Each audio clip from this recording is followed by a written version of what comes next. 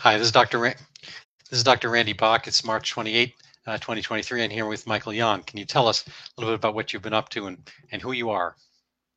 Hello, doctor. Thank you for having me on. It's really a great honor. I'm Michael Yon, not Young, Yon, Y-O-N, Yankee Oscar November. I grew up in Winter Haven, Florida, right in the middle of Florida, in a very lucky little town called Winter Haven. And I always thought I was going to be a physicist when I grew up, but I ended up went off to the Army, actually, became a Green Beret at 19 and went off and did all sorts of other things. And at this point, I've spent more than half of my life overseas in about 90 different countries. I'm talking to you right now from northern Japan.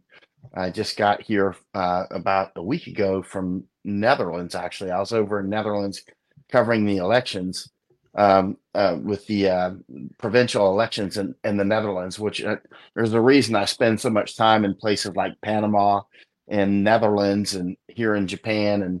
And it's all to do with CCP, Chinese Communist Party, and the World Economic Forum in this real actual war that we're in. It's mostly a soft war at this point that has very serious consequences. You can see world economy is collapsing. We're clearly setting conditions now for famine.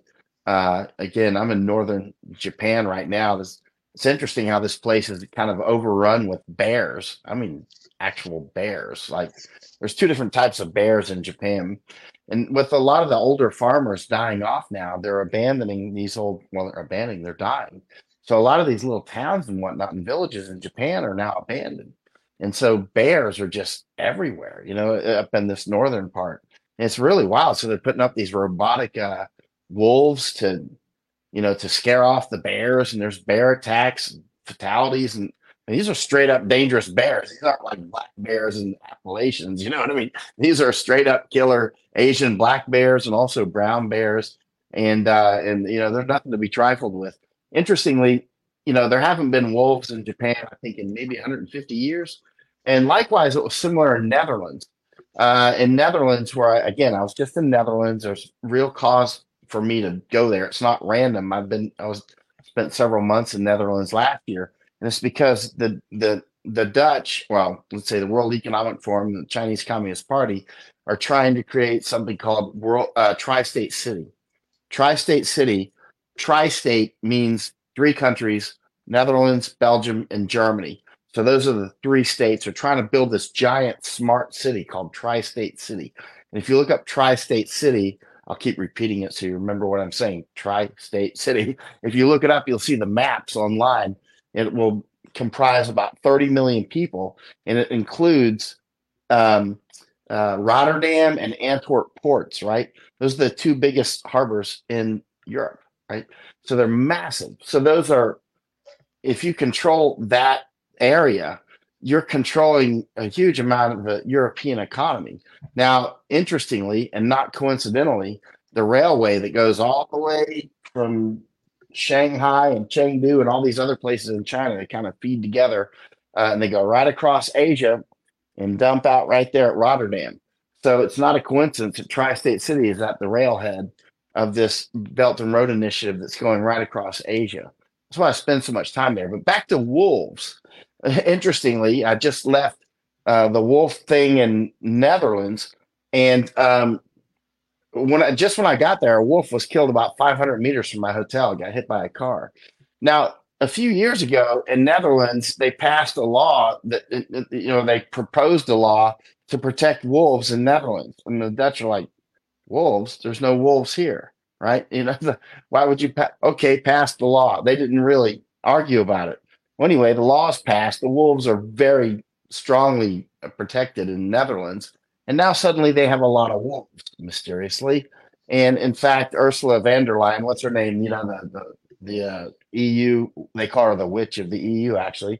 One of her ponies got killed by a wolf about 4 or 5 months ago, Hmm. and they got DNA off of her pony. They're hunting that wolf now. I don't know if they've gotten it yet, but maybe about 3 weeks ago, too, when I was over in Netherlands, next door in Germany, a young woman was riding her bicycle, and she said three wolves got after her. And luckily, it was an electric bike. She had a turbo button, she said, and the wolves almost got her. Anyway, these wolves.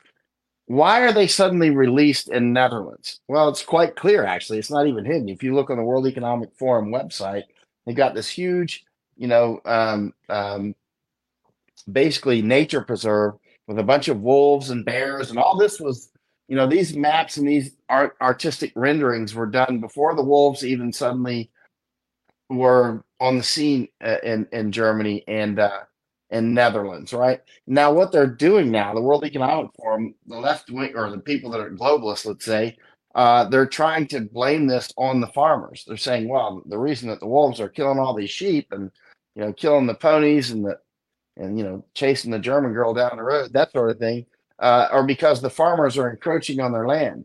Well, that's interesting to say when you're talking about Netherlands, which was underwater, you know. But the Dutch, of course, have reclaimed a large part of Netherlands from the sea. Of course, that doesn't get in the way of people of saying, but this is ancient, wolf country, which it was maybe wolf fish. I'm not sure, but anyway, it's really interesting. So I've been tracking the food and energy issues. I left Netherlands. I came straight to Japan, and I went to a place called Ishigaki Island. Ishigaki Island, if you look it up, is way out there in the middle of nowhere. It's maybe a couple hundred kilometers from Taiwan, actually.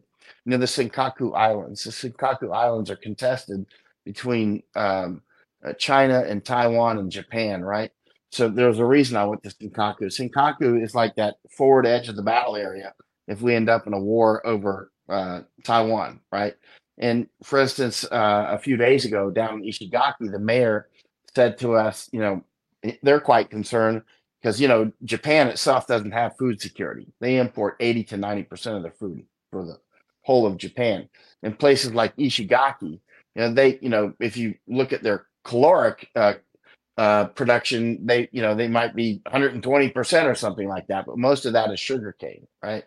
So their actual self-sufficiency is only like 10 or 15%. In other words, they just don't have enough food, period. If you discount sugarcane, Mhm. obviously people aren't going to live on sugarcane. And so what they're quite concerned about is that, in a war with Taiwan, first of all, they won't, or China, they won't have any food. Well, all of Japan could be very seriously short on food. And what will happen? The people in Ishigaki will have to pull out because there's no food reserves there. I was talking with the mayor about that and other people. And so they'll probably be replaced, as the mayor said, with huge amounts of Taiwanese that'll come over on fishing boats, right? Including tons of mainlanders who will come over as spies or whatever and basically take Ishigaki Island, right? Mhm. So Ishigaki is in Okinawa Prefecture. So basically, you would be, let's say, the state of Okinawa, right? And of course, there's other islands in that prefecture, but the bottom line is, any war causes this human osmotic pressure, that push and pull of migration. But so I've been over here, last night spent or yesterday and late into the night with a bunch of Japanese government officials, military, their intelligence people, elected officials, and whatnot, talking a lot about food and energy and migration issues, right? Which they're quite concerned about, because everybody can, or most of the people that are paying attention at least, can see that we've got some problems building in the world. A lot of people can see that conditions are building for severe famines, right? Now, how will those famines play out? Unknown to me. That's actually why I'm in northern Japan, because I'm studying the food issues, right? I was just down in Ishigaki, which is about as south as you can get in Japan. It's near Taiwan. And now I'm up near the north. And the reason why I'm going all over is to do things like talk with farmers. But a problem with the farmers in Japan is most of them are about 70 or more years old, right? Yeah. So they're dying off literally every day. There's just zero food security for Japan. So Japan is very easily cut off with food and energy. This is a Okay, so big, big deal, I'm gonna obviously. speaking of cut off, I'm gonna cut you off for just for a second. So this is fascinating groundwork. Um, so I'm just gonna kind of probe a little bit deeper on a couple of things you say. Whether you say one, there are trends towards potential famine. Number two, you're talking mentioning the PRC versus Taiwan. I'd like to kind of touch on that, and not to confuse things, but in regard to, weirdly enough, our involvement in Ukraine. Whether we are, from a military sense, overcommitting ourselves, and whether we're in fact undercommitting, our World War II opponents, Germany and Japan, now our allies, and whether they have the wherewithal to self-defend. You were mentioning, you've kind of got, talked about the Tri-City state, which it involves Germany, and now Japan, in regard to, say, potential war in Taiwan. Now, the Taiwan, I want to give a shout out to my son, Sam Bach, and his friend Michael Williamson and Andrew Denary, who have a show called the Pravdcast, like Pravda cast, like pun on podcast, as well as the Synopsis, Sinopsis. So they've been doing geopolitics now for a number of years on this great podcast series of both of them. And so I've been listening assiduously to the podcast, and they talk about, well, Michael's kind of more of a gearhead, artillery deep dive, and he understands that there's not that much overlap between the armaments that we're sending to Ukraine and then potentially what we might be sending to Taiwan in a hot war. But Sam is much more cautious about this and saying, well, we've depleted a lot of our armaments, locally in the U.S., and we were kind of like 7 years. He used up 7 years worth of, I forget which one, javelins or something like that. I'm not sure whether we can recoup them immediately. A lot of our manufacturing is not like it was in World War II, where we had everything, domestically and whatnot. So to kind of hone in on the question, his point is about Taiwan, that it's a very different thing. It's not necessarily going to be a hot war all of a sudden. It could just be an encirclement. And by the time that China decides to encircle Taiwan, speaking of food and all that kind of stuff, it could be a war of attrition or just kind of a Berlin airlift scenario. So here's to kind of get to the question, I guess. So you're in Japan. Do the Japanese, have you got any sensibility? The Japanese are kind of more interested in self-protection, or are they just going to go with the flow, where they're relying on big, daddy U.S. to do this, and is Big Daddy a little bit overextended by paying for this gal, for that gal, and so forth? He can't really, deal with all his, baby mamas, if you will, all the people that are somewhat dependent on him. So see if you can unbundle any of that. That's your puzzle box. Well, you can see the U.S. economy is collapsing. You can see the United States internally is at risk of going to civil war. I mean, so this idea that we're going to keep running off and doing these massive wars, our strategic oil supply is greatly reduced at this point. I mean, we're just not in the condition to do any large hot war. Of course, China doesn't have to just invade Taiwan. I think China doesn't actually want to do that, and they're very clear about that they would, but they don't want to do it. They want to just take it. They just want to swallow it slowly, like they did to Hong Kong. I was in Hong Kong when they did that. I was there for that last 7 months before they kicked me out. In fact, if you web search my name, Michael Yan, in Hong Kong, you'll see the Hong Kong police escorting me to an airplane and kicking me out. So I was there watching them swallow that, basically Chinese Communist Party. One of the mechanisms that they used to take Hong Kong was by just weaponized migration. So just every day, day in and day out, they brought about 100 to 150 mainlanders in, Mandarin speaking mainland Chinese, into Hong Kong. And they did this for year after year. They took over the school boards, they took over the schools, the curriculum. Of course, they're pushing the speaking of Mandarin instead of Cantonese. In Hong Kong, the predominant language is Cantonese. They're different people. They don't even look the same. Now, for a lot of people who don't spend much time in Asia, they might all look the same, but they don't look the same to me, and they don't look the same to each other. They're different people. They don't even speak the same language. Cantonese and Mandarin are just different languages, right? And so when the mainlanders are coming over to take over Hong Kong, one of the things that they're doing is enforcing that people speak Mandarin only, right? It's very upsetting to. If you look at anybody that you don't want to be dominated by as an American, for Hong Kongers, that would be mainland Chinese, Mandarin speaking Chinese, right? Interestingly, when I recently went down to the Darien Gap in Panama, I go there quite often. I'm going back in about a week because the Darien Gap is a place where there's huge migration coming through, including a lot of mainland Chinese. I took 2 Chinese with me. I took one who spoke Cantonese and one who spoke Mandarin, right? And I took them down there just to interview Chinese who were coming through the Darien Gap.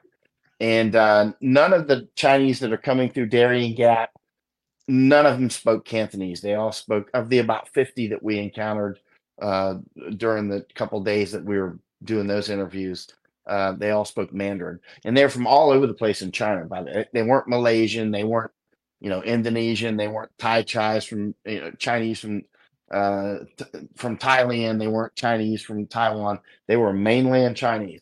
They were from places like Shanghai, Chengdu, Xi'an, and oh, so many places, Beijing, all over the place. And they were professionals mostly. These weren't like poor people. These were like, some of them seemed military to me. There were some family units, but they were mostly military age males. Most of them told me that they paid about $20,000 to get there, and they pay another 10,000 from Panama up to usually Texas is where they cross. So that's about $30,000. So they'll leave mainland China, they'll fly to Ecuador, and from Ecuador they'll take a bus up to Panama, and they'll go to a place called Nicocli, which I've done before. Not taking the bus from Ecuador, but I've been to Nicocli in Colombia, and they get on boats and they go to another place in Colombia called Copacabana. And from there, the Chinese will pay to take another boat, and they end up in the Panamanian jungle. And long story short, they end up all over the United States. So who is sponsoring all these Chinese to come to the United States? It's not just Chinese. In February, we had at least 150,000 people that we know of illegally cross the border into the United States. 1 month, February, about 150,000, right? That's a defensible number. The number actually seems to be significantly higher, but I'm safe to say 150,000 just in February, right? We're being invaded. It's the same with Europe, right? I've been all over Europe. I lived in Europe. I've been in the last 2 years. I've probably spent 6 months or more in Europe, all over the place, watching the migration, watching the flows, watching the weaponized migration. For instance, I was down in Morocco and Africa with Chuck Holton, and we saw that Belarus was pumping migrants, trying to pump them into Poland. Poland resisted, and Lithuania, right? So we flew up to Lithuania. I had been in Afghanistan with the Lithuanian army, so I have good contacts there. And I called up. I said, "Hey, what's going on? Why is Belarus pumping migrants into Lithuania, and why are you letting them in?" And so anyway, flew straight up to Vilnius and went straight into meetings. I spent a month there, actually. They gave me full access to the camps. And that was when I started warning that Russia is up to something, possibly with Ukraine. And anyway, so I was publishing about that at the time. And now we see there's been the war and that sort of thing. But the weaponized migration has been a tool since forever, right? Hmm. It's been done both internally and externally. For instance, in the Soviet Union, Stalin did it to Ukraine in the 20s and 30s. For instance, with the Holodomor famine in 1932, 33, it was a replacement strategy to replace the kulak farmers, right? So the farmers were replaced with migrants, internal migrants. Basically, the information war revolved around demonizing the kulaks, labeling first of all, demonizing the term kulak. Right, kulak is a bad thing. Making it, just like labeling Jews, just like labeling Polish. And like what the Poles had to wear the P, the Jews had to wear the Star of David. And with the kulaks, it was very similar. So first you make the term very unpalatable, and then you hang that around people's neck and say, well, that guy's a kulak. And the reason that your food prices are high, the reason you're having so many problems is because the kulaks are getting rich Right. off of you. Yeah. Just Otherwise, just you would be in a much better. Go just ahead, for our sir. audience, the definition. I mean, the difference, minor difference, is that the kulaks were a kind of a class. The Poles and the Jews and so forth, Gypsies, whatever, they were ethnicities in a sense, and so they were tied by language and blood. Whereas the kulaks were a class of people who were basically doing the farming, and so it's kind of like getting rid of computer programmers or whatever group you decide to demonize. So it was a class demonization. I'm just minor point. And so once they labeled them, Yeah. they became the problem. And these are the guys who are like bringing your food. There are some echoes from the World Economic Forum and probably in the Netherlands as well, where nowadays we are in a sense demonizing our food producing class. In the Netherlands, there's One hundred percent. all these rules to that they have to stop using fertilizer and stop doing this, give back to the wolves. I think that giving back to the wolves is an incredible metaphor for what we're doing worldwide, whether the wolves are these, kind of our ignoring being overrun, which, by the way, is the name of a great book out. I was listening to an interview on the Andrew Klavan show, and the book is Overrun, about how our southern border is just being overrun. We have literally an order of magnitude more people coming in, and just as a kind of side note, people are saying, oh well, Trump didn't build a wall, he didn't finish the wall, he didn't care about it either, he broke his promise, but he actually brought migration down, by fivefold, and since then it's gone up by more than tenfold at least.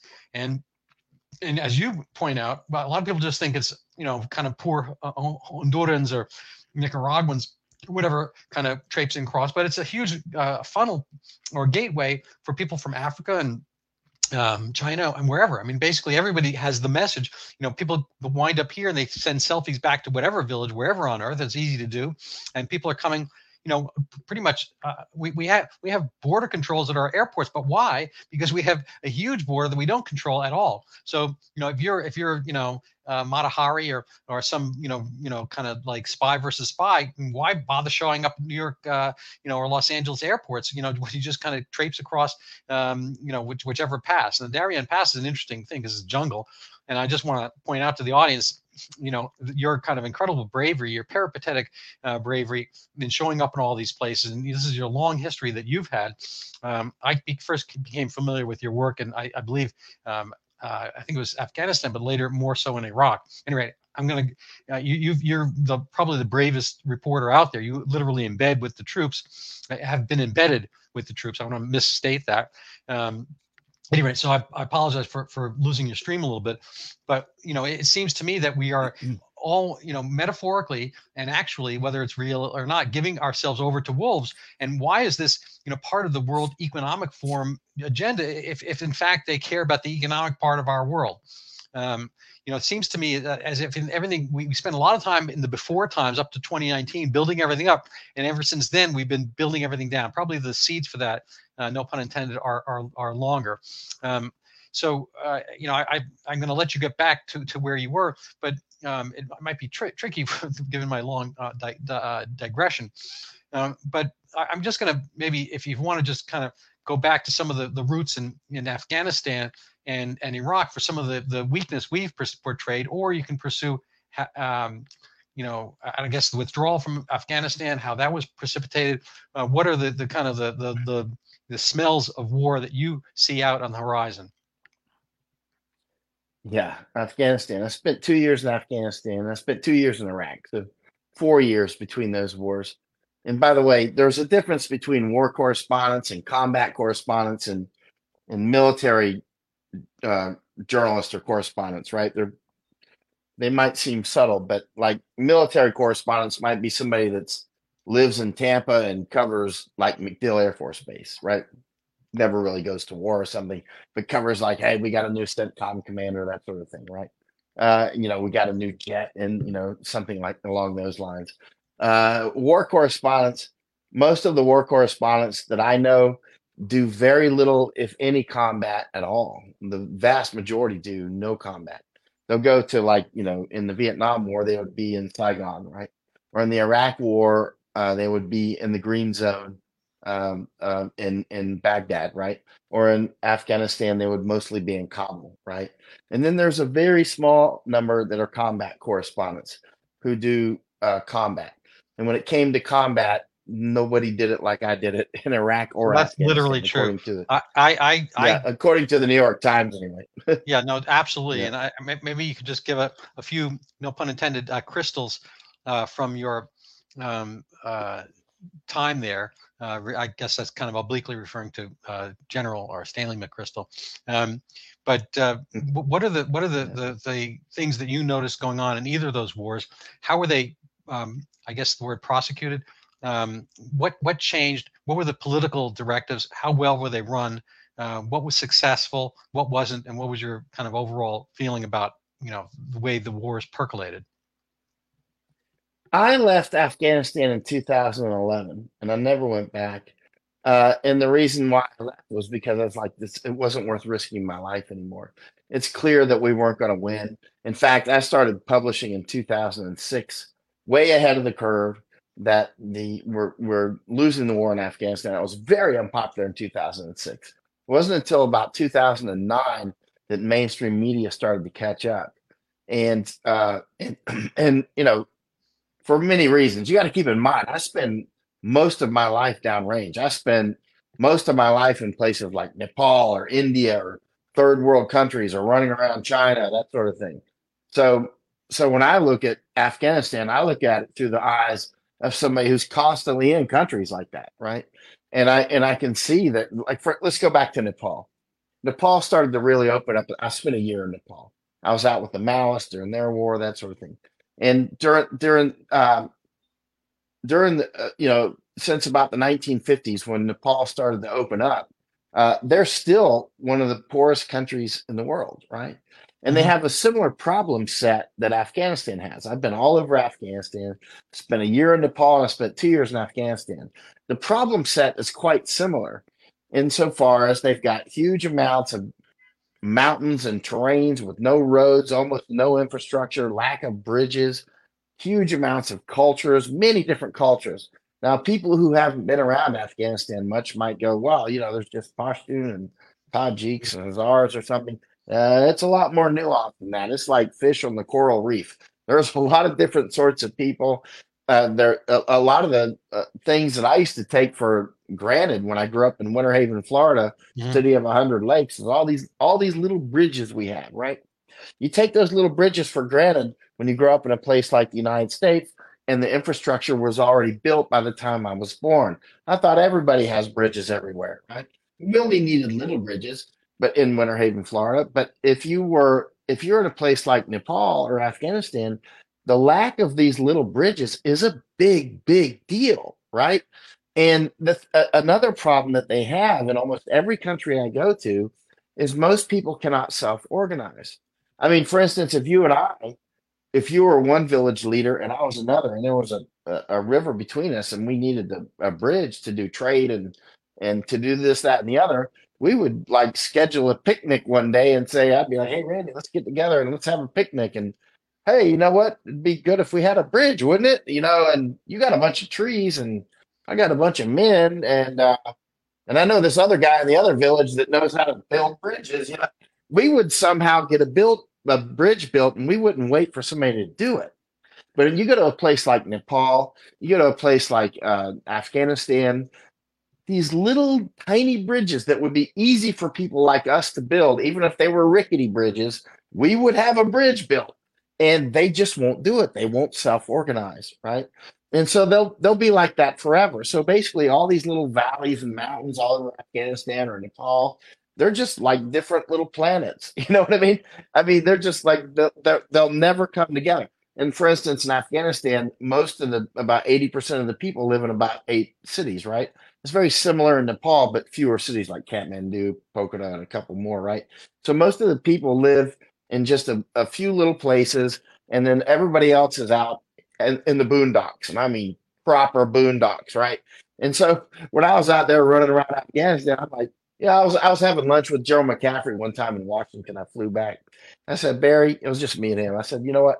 I saw you on, I don't know, MSNBC or whatever he was a consultant for. And you're very bravely saying this is going to take like 15 years or something. I'm like, it ain't going to take 15 years, sir. We're talking like a century. I mean, because, I know it's unpopular to say 15 years because Americans want to hear, we'll be done in 5 years, we'll be out of there. It's like, no, sir, Bob. Look, Nepal opened up in about 1950, and 60, 70 years later, they're still one of the poorest countries on earth, right? And so it's just not going to happen that fast, period, right? And so you just think about the problem set. First of all, almost nobody in Afghanistan speaks access languages like English or French or Russian or Hmm. Chinese or Japanese. They speak Pashtun or Tajik, right? They speak Farsi. Some of them speak Farsi, which is an access language, actually. When I say access language, I No, I mean understand. a language with which you can, yeah, you know what I mean. But a lot of people might not. Access languages is like one of the superhighways to education. It needs to be something like Russian or French or German or English, right? All right, so let me ask you a Japanese, side question Chinese, about that. Arabic. I apologize for interrupting, but you bring up an interesting point. You brought up I think the Belt and Road Initiative, China. Um, is the Belt and Road going to go through, say, Afghanistan or Nepal? And I also, just a side note, you're talking about kind of this kind of forced, I guess, what would you call it? Kind of aggressive migration techniques. I think that Tibet has been, Weaponized. yeah, weaponized migration. I think China did that. Han Chinese did that to Nepal, and um, and I think they're also doing it to the Tibet. Uyghur Yep. region. What is that, Xinjiang? Or forget the name of it. I think they're doing it Xinjiang. Yeah. to those places as well. At any rate, so I think that's part of a sweep. It's kind of a colonial sweep, and one man's colonialism, bad colonialism, is another man's economic stimulation. I mean, the British colonized a good fraction of the world at a given point, but as a residuum, the British speaking places are more on the economic highway historically, and have done better than places that weren't colonized by them or colonized by other countries. So a lot of times it's a matter of by whom you're going to be colonized. And are the Chinese, to give them their credit, they've spent an enormous amount of money on this, and it's probably self-serving, no doubt. But this kind of recreation of part of the old Silk Road are some of these kind of hard to get places, the various stands and whatnot, Tajik, Kazakh, Turkmen, and all that kind of stands. So are they going to be benefiting from this, and along with the kind of seem like new accord between Russia and China?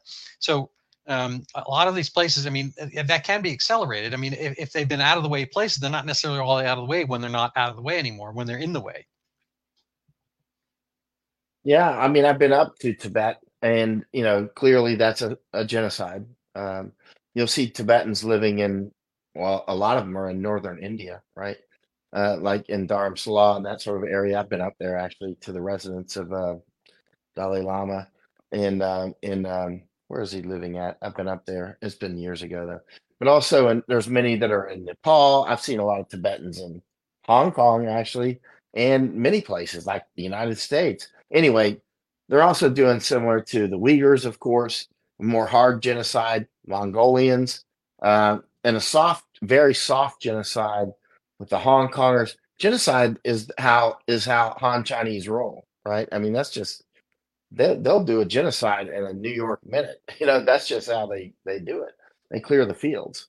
And so, I mean, they've done it to themselves. Look at Mao's Great Famine. There's a great book called Mao's Great Famine, Well, actually. it's interesting when That you say maybe, do it to themselves. I mean, that is a sui genocide or genocide is an interesting proposition. The one child policy, which I guess is only now softening a little bit, and it might already have been too kind of inured, kind of built into the system that people are not propagating. So they have their own. The one child system led to having just boy children, boy babies, because they were going to kind of uniquely provide and whatnot, and the girls would go off to somebody else's family. So kind of this, self-preservatory aspect had them, as long as they're going to only have one child, make it a boy child. So there's a huge, kind of like the snake eating a mouse.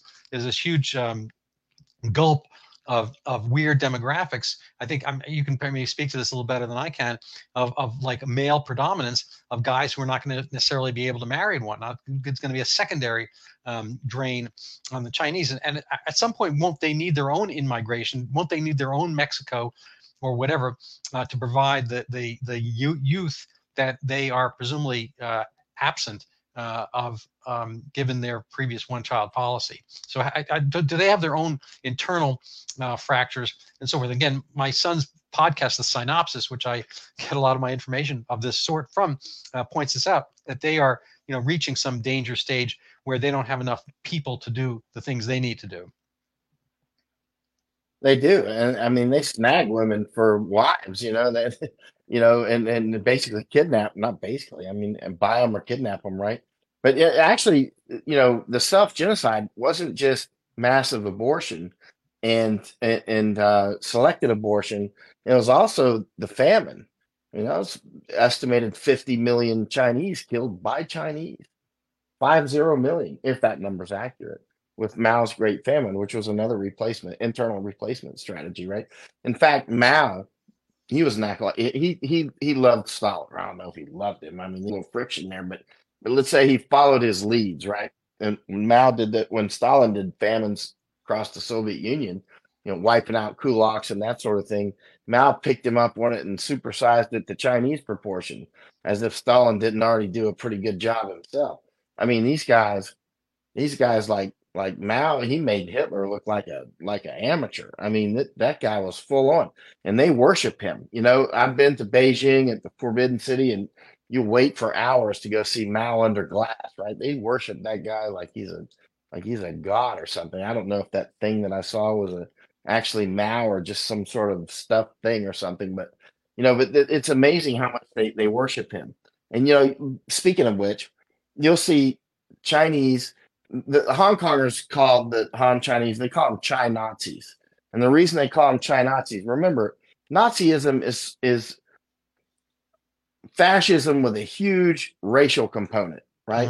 Mhm. I'm not saying fascism as in, it has to be Italian. I mean, fascism is, of course, when the government and business so conjoin and co-sanguinate that Mhm. they are indistinguishable. In the industry, like, all the huge business people and the government as not no longer distinguishable. That's fascism, right? Mhm. Now just add a huge racial component to that, and you got Nazism, right? And so and that's why the Hong Kongers and they got signs all over Hong Kong, China. Well, they used to, of course, not since 2020, but they had signs all over Hong Kong, China Nazis. And when I first got there, well, I'd been there years before, but when I got there in June of 2019, because I could see that they were going into a real resistance. So I flew back and spent 7 months with them until I got kicked out. But they had China Nazi signs all over Hong Kong. And I asked them, why do you call them Chai Nazis? And they're like, aren't you paying attention? You've never seen anybody more racist in your whole world. They want to wipe out us because we're, Cantonese speaking Hong Kongers. They don't even look, I know for the rest of the world, they probably look the same. But even to me, who spends most of my life overseas and much of that time in Asia, in 25 different countries just in Asia, they look very different to me, right? Mhm. First of all, the Hong Kongers are shorter, their bones are different. They just look different, and they look different to the Han Chinese tend to be much bigger, and they really look down on the Cantonese speaking Hong Kongers, and they do want to wipe them out, and they're working on it. Right. For instance, they're doing mostly a soft genocide by getting the Hong Kong children to go to school in places like Beijing, right? You see the same in Panama. There's a Confucius Institute right downtown in Panama City at the university, right? I've been down there. And I was one of the first in the United States to start ringing the bell about the Confucius Institutes around the United States and Canada. In 2014, if you look up my name in Confucius Institutes, you'll see me starting to warn about Confucius Institutes at places like Harvard, right? What they'll do, how the Confucius Institutes work, is they'll come in and they'll offer the university, a bunch of money. Hey, we'll start a Mandarin language program for you, and we'll provide the textbooks and everything, and we'll, give you $200,000 a year or whatever for your university.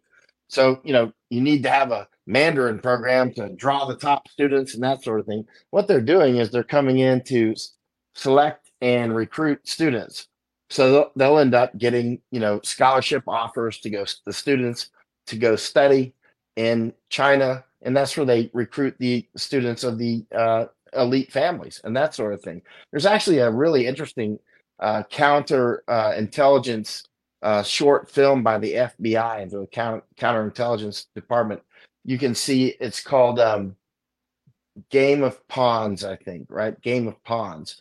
And you should look it up. I've published it many times, but I haven't done it in the last couple of years. But all American students who are taking, I was talking with one of my family members actually, and I was asking her what she's a niece of mine. I said, what are you studying? She said Chinese. I said, oh, Chinese. Uh, really? Have you been offered a scholarship to China? And she go, oh, how did you know? And I said, oh, Well, that's interesting. That's so. And anyway, my niece is not going to China for, you know what I mean. I was like, that they're trying to recruit you to be a spy. That's what they do. And if you look at this FBI counterintelligence short film, it's about an American student who was brought over to. It's a true story. Who was brought over to China? He's, you know, gifted in languages. He wanted to study language. So what they'll do is they'll get you to write papers. The Chinese will, and like, hey, write papers about what you think of China, and they'll start to form your ideas. And the next thing you know, they were trying to recruit this kid to get a job at the U.S. State Department. He failed the test because, you know, working for the for that, that's a harder test actually. So his handler said, why don't you try to get a job at the CIA, right? Which is a much easier test. And so he's like, okay. And so he took the test at the CIA, he passed the test, right? And so now he's going for his polygraph down in Virginia, and he got arrested, right? And he had already been paid. They had been paying him a bunch of money. The kid used it, that gave it to his father to pay off his house. He went to prison. So when the kid was in prison, he helped make this film for the FBI. Counter again, it's called, I think, Game of Pawns. It's really worth watching, actually, especially if you have young people in your family who have been offered scholarships to go study in China. Don't let them do it.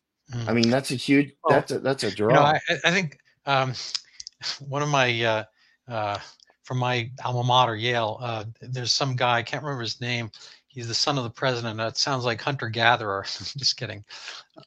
Actually, to be honest with you, I've had some posts taken down on Facebook because they bring up Hunter Biden, even years after the fact. Um, Yeah. and so the question is whether on some level, whether the best investments.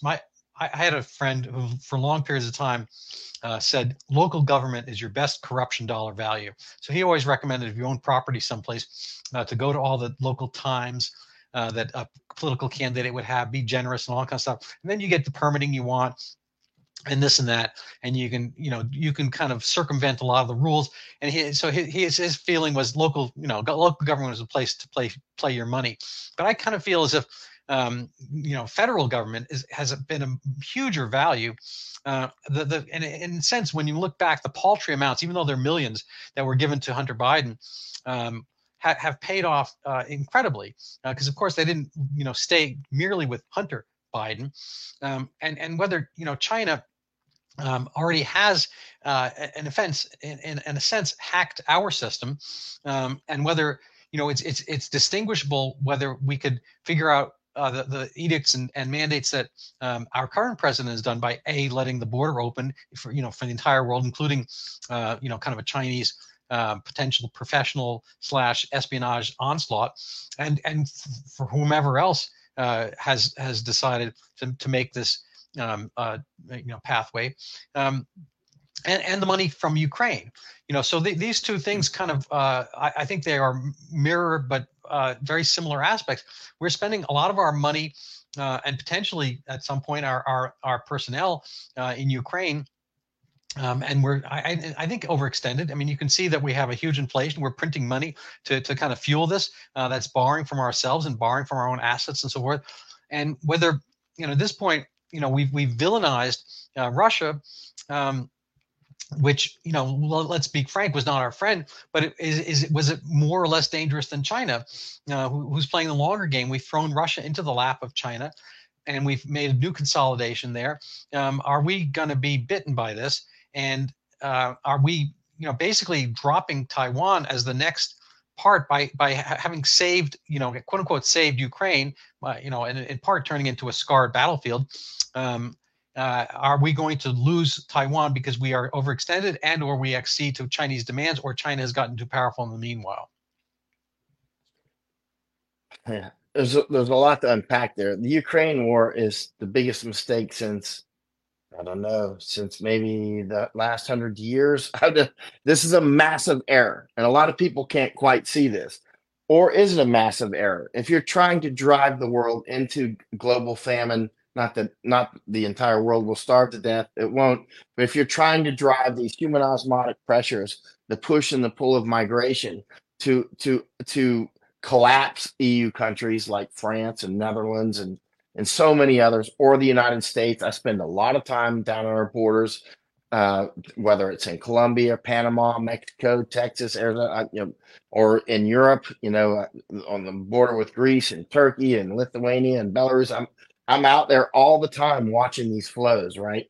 And I'm watching what's happening with the food issues, for instance, at the BASF chemical plant at Ludwigshafen, Germany, a huge producer of nitrogenous fertilizers. About 2 weeks ago, announced that they're letting off another 2,600 people who happen to work at one of their two ammonia plants. This is a big deal for people, for the farmers out there who are paying attention. You know what I mean? The nitrogenous fertilizer prices have gone through the roof.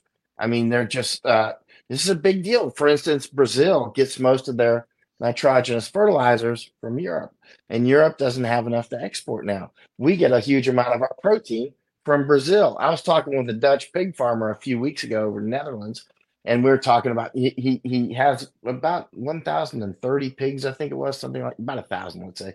And he has Christmas trees and pear trees, right? Which interesting mix. Pigs, pear trees, and Christmas trees. And he said, he was a very smart. Farmers tend to be smart people, and he because especially these ones who have done it for intergenerationally, they wouldn't be able to keep the farm. Stupid people don't keep the farm. You know what I mean? You Right. have to have certain behavior patterns that have these farms passed down century after century in the same family, as it is in Netherlands, and the fishermen as well. And he was very proud that he had, he said, well, I asked him how much his nitrogenous fertilizers were costing. And he said, oh, I don't have any because I take the pig manure and that's how I fertilize my trees. And I said, well, that's not really, where do you get your pig feed? And he said, Brazil. And he's a smart guy. It dawned on him without me saying another word, right? He's like, yeah, long pregnant pause. Brazil. Brazil gets their nitrogenous fertilizers from mostly Europe. And I said, what's happening to your feed prices for your pigs? He's like, yeah, you're right. It's going. I didn't even need to fill in the blanks for him. He's a smart Right. guy.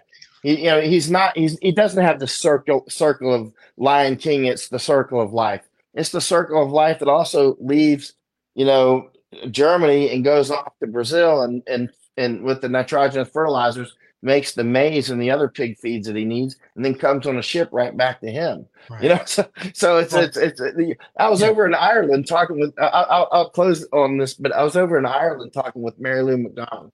She's the leader of Sinn Féin, right? Which is a Che worshiping organization, to put it mildly. And all she wanted to talk. I was with her in a bar. I don't drink, but it's Ireland, so she's doing her Mary Lou thing in the bar. Everybody knows Mary Lou. Oh, Mary Lou, Mary Lou. You walk down the street with her, everybody, she's a superstar, right? And everybody thinks she'll end up being the prime minister of Ireland when they think that Northern Ireland is going to, bond again with the Republic of Ireland, which I'm like, I don't know, maybe it will. Who knows? Whatever. There's still a huge wall in Belfast. Have you been to that? This is a massive wall. It's bigger than the Trump wall on the border with Mexico. Let's put like a lot bigger. You would have to be a professional baseball player to lug a baseball over that wall. It's like that's how big it is between the Catholics and the Protestants, and they still think that they're going to be able to. Anyway, so I'm talking with Mary Lou, right? And we're in this bar, and it's Ireland, so everybody's getting drunk, and I don't drink, so I'm like, here we go. So I said, Mary Lou, what about the food issues? She's like, oh, we produce enough food for 25 million people. That's what all the Irish say. We produce enough food. That's like a talking point. And we have fewer than 8 million people on the island. I'm like, okay, true. However, that's not the real balance sheet on this. You import your energy and your fertilizers, and those are in increasingly short supply, and the prices are going through the roof. She's like, oh, you know what, my policies are all about equity and inclusion and all this. I'm like, this place is going to have another famine, right? I mean, seriously, it's run by idiots. I mean, Mary Lou McDonald has an IQ like Hunter Biden level, right? And yet she's super popular over there. And that's what I see around the world. Most of the leaders I'm out with in various countries now with with a member of parliament here in member of the diet. They call it the diet here in Japan that I was with this morning. He got it. He understood it. I was with him in his office this morning, and then I jumped on the bullet train and came up here. But he totally gets it. He realizes that Japan imports 80 to 90% of its food. And they've got serious problems on, energy, and they're easily cut off. And, most of their nuclear plants are still not open. And bottom line is Japan is highly vulnerable in a war Right. with China. Right. Well, I The think it's only not way they necessarily going to be a can. war. I think it's going to be like getting back to pear trees. I think it's going to be just a ripe fruit that drops into their hands. Ditto Taiwan once they encircle and so forth. I'm not sure we have the ability to puncture an encirclement, and nor necessarily the political will to do that, to overextend on both fronts, and whatnot. And getting just back to Ukraine, Ukraine is basically the Nebraska. Randy, our Navy can't sail around without running into each other. Right. I mean, they crash their ships into Right. stuff, So like hitting the coral and hitting the there's other ship. And so many points to bring up. I have a contact who was telling me that the military is not necessarily looking for kind of the warrior types anymore, because so many things have been offloaded to drones and kind of like computerized functions. Where a lot of our intel is computer chatter and so forth, and where they're not necessarily looking for intrepid warriors, and a lot of the backbone, the kind of the emotional backbone of the military is gone. And then on top of it, all this DEI kind of stuff, which may translate ultimately to DIE. We don't necessarily have, we're kind of ghosting or kind of emptying out. Kind of like there's a tree nearby that looked great. It just fell the other day, and you look in it, it's all been hollowed out. The termites or whatever have been through it, and it looked like a tree for a long time and stood there for a long time, but it just boom, it just fell. I kind of feel like some of our institutions are going through that as well. And a lot of these things are echoing, the Dutch farmers not being able to, be Dutch farmers, not being able to farm because of, kind of environmental stuff, Greta Thunberg stuff. And so they can't use nitrates. They can't do this. Ukraine has been taken off the table. It's basically the Great Plains of that part of the world and feeding a large part of Africa. I mean, I think you're bringing up interesting topics, which I don't think people consider all the time. You call it as food insecurity, but I think it's just basically insecurity at security. And for all the people who said, "Oh, it's Trump's not going food to," insecurity per se. Let me clarify. I'm not saying it's food insecurity. This is clearly manufactured. This is clearly like Nord Stream 1 and Nord Stream 2. right, When those were, I was in BASF last year. I was there twice. And at one point, I was there with Masako Ganaha, the Japanese journalist who tracked down Klaus Schwab and went viral, a few months ago, yeah, right? I remember I was that. there at BASF with her. And I asked inside the plant, and Masako was running audio or video or something. And I asked the guy, what will happen to BASF? Because we were specifically there on nitrogen issues, on ammonia production for nitrogenous fertilizers. So I asked him, what will happen if Nord Stream is cut? This is before it was cut, Right. because I could sense something was coming, right? And and he's like, well, then that's it. He said something like, Masako's got it on video or audio. It was something like, he said something like, well, then BASF is dead or something like that, right? Hmm. It's not dead yet, but it's clearly like decrease. It's clearly shrinking, and it's Right. it's sending operations to China and the United. This is a big deal when these Huge, nitrogenous fertilizer productions are huge. I greatly mean, we don't impacted. realize all the things that we use that are chemically derived. We'd like to run everything on fairy dust, but it doesn't seem to make constructive things. So we're rounding out the hour. I want to close by giving you a couple minutes to capsulize things. I'm going to let people see where they can get in touch with you, maybe help support you, and so forth. So I'm going to put up, just a background, maybe a couple pages of yours. Um, and Why don't you tell us a little bit about what your plans are now and how people can support you and find you? Since 2005, I've been reader supported by donations, actually, since 2005. So I'm on Twitter every day, Michael underscore Jan, and I'm on Locals almost every day. The last day or so, I didn't actually publish on Locals because of so many meetings and that sort of thing. But normally I'm on Locals every single day.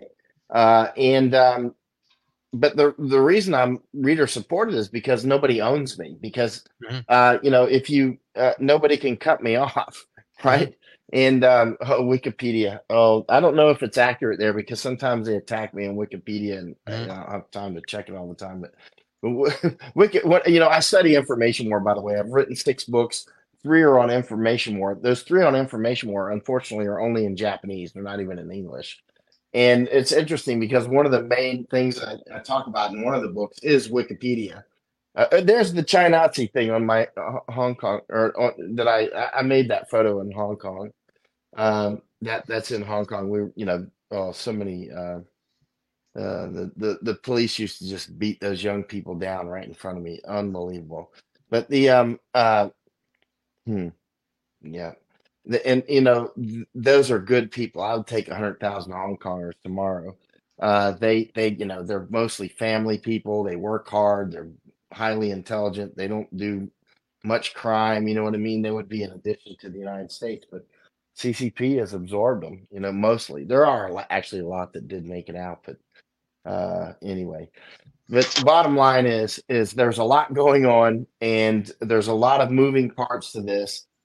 Food security, the World Economic Forum has been crystal clear that they want to reduce the world population of 500 million. It's very clear that they're going to reduce it some amount. I don't know how much. And World Economic Forum and Chinese Communist Party are just completely entwined. They share the same heartbeat. Now, eventually, they're clearly going to fight each other. That's obvious to me because I watch them both day in and day out. But right now they have a lot of intermediate goals that coincide. The Venn diagram is overlapping a lot right now. For instance, both the World Economic Forum and CCP would like to take control of Netherlands. So you can see that they are working in collusion to do that. Eventually, or say the Panama Canal. Chinese Communist Party is making a very big go for Panama, right? Now, the World Economic Forum obviously doesn't want TCP to have Panama, right? I mean, they're going to be competing on some things, and other things they reinforce. But keep in mind, every year there's the annual meeting in Davos. There's also annual meetings in China. And this isn't hidden. This is right on their website. It's right in the open. But most people don't realize that World Economic Forum and China are even top Chinese people I'm sorry, Japanese government people that I talk with. Most of them don't realize how close that relationship Yeah. actually is between Chinese Communist Party and the World Economic Forum. All right. So I'm going to call it there. Um, we've got so many other things to get to. Maybe we'll have you back on and talk about some of them. I'm in your debt. Thank you so much for coming. I'm going to bring up my own personal um, uh, um, my own personal self-promotion here, which is see if I can put. They've changed the outlook. Here we go. This is my own book here. You can help support me by buying this book. You don't have to read it. No, I'm just kidding. You should read it. It's Overturning Zika, the pandemic that never was. Here's a picture of the cover. It's got my portrait here. It's a kind of I don't think I was smiling for this picture, so I apologize. But it's about the pandemic, Zika pandemic in Brazil. Zika microcephaly causation. Zika exists. Zika is a real virus, but it does not cause microcephaly. That's kind of my point. Anyway, I'd like you to go check it out if you can. I'm going to leave it there. Thank you so much, Michael, for being on my show. And you can hang on talk for a little bit, but we're going to say goodbye to everybody else.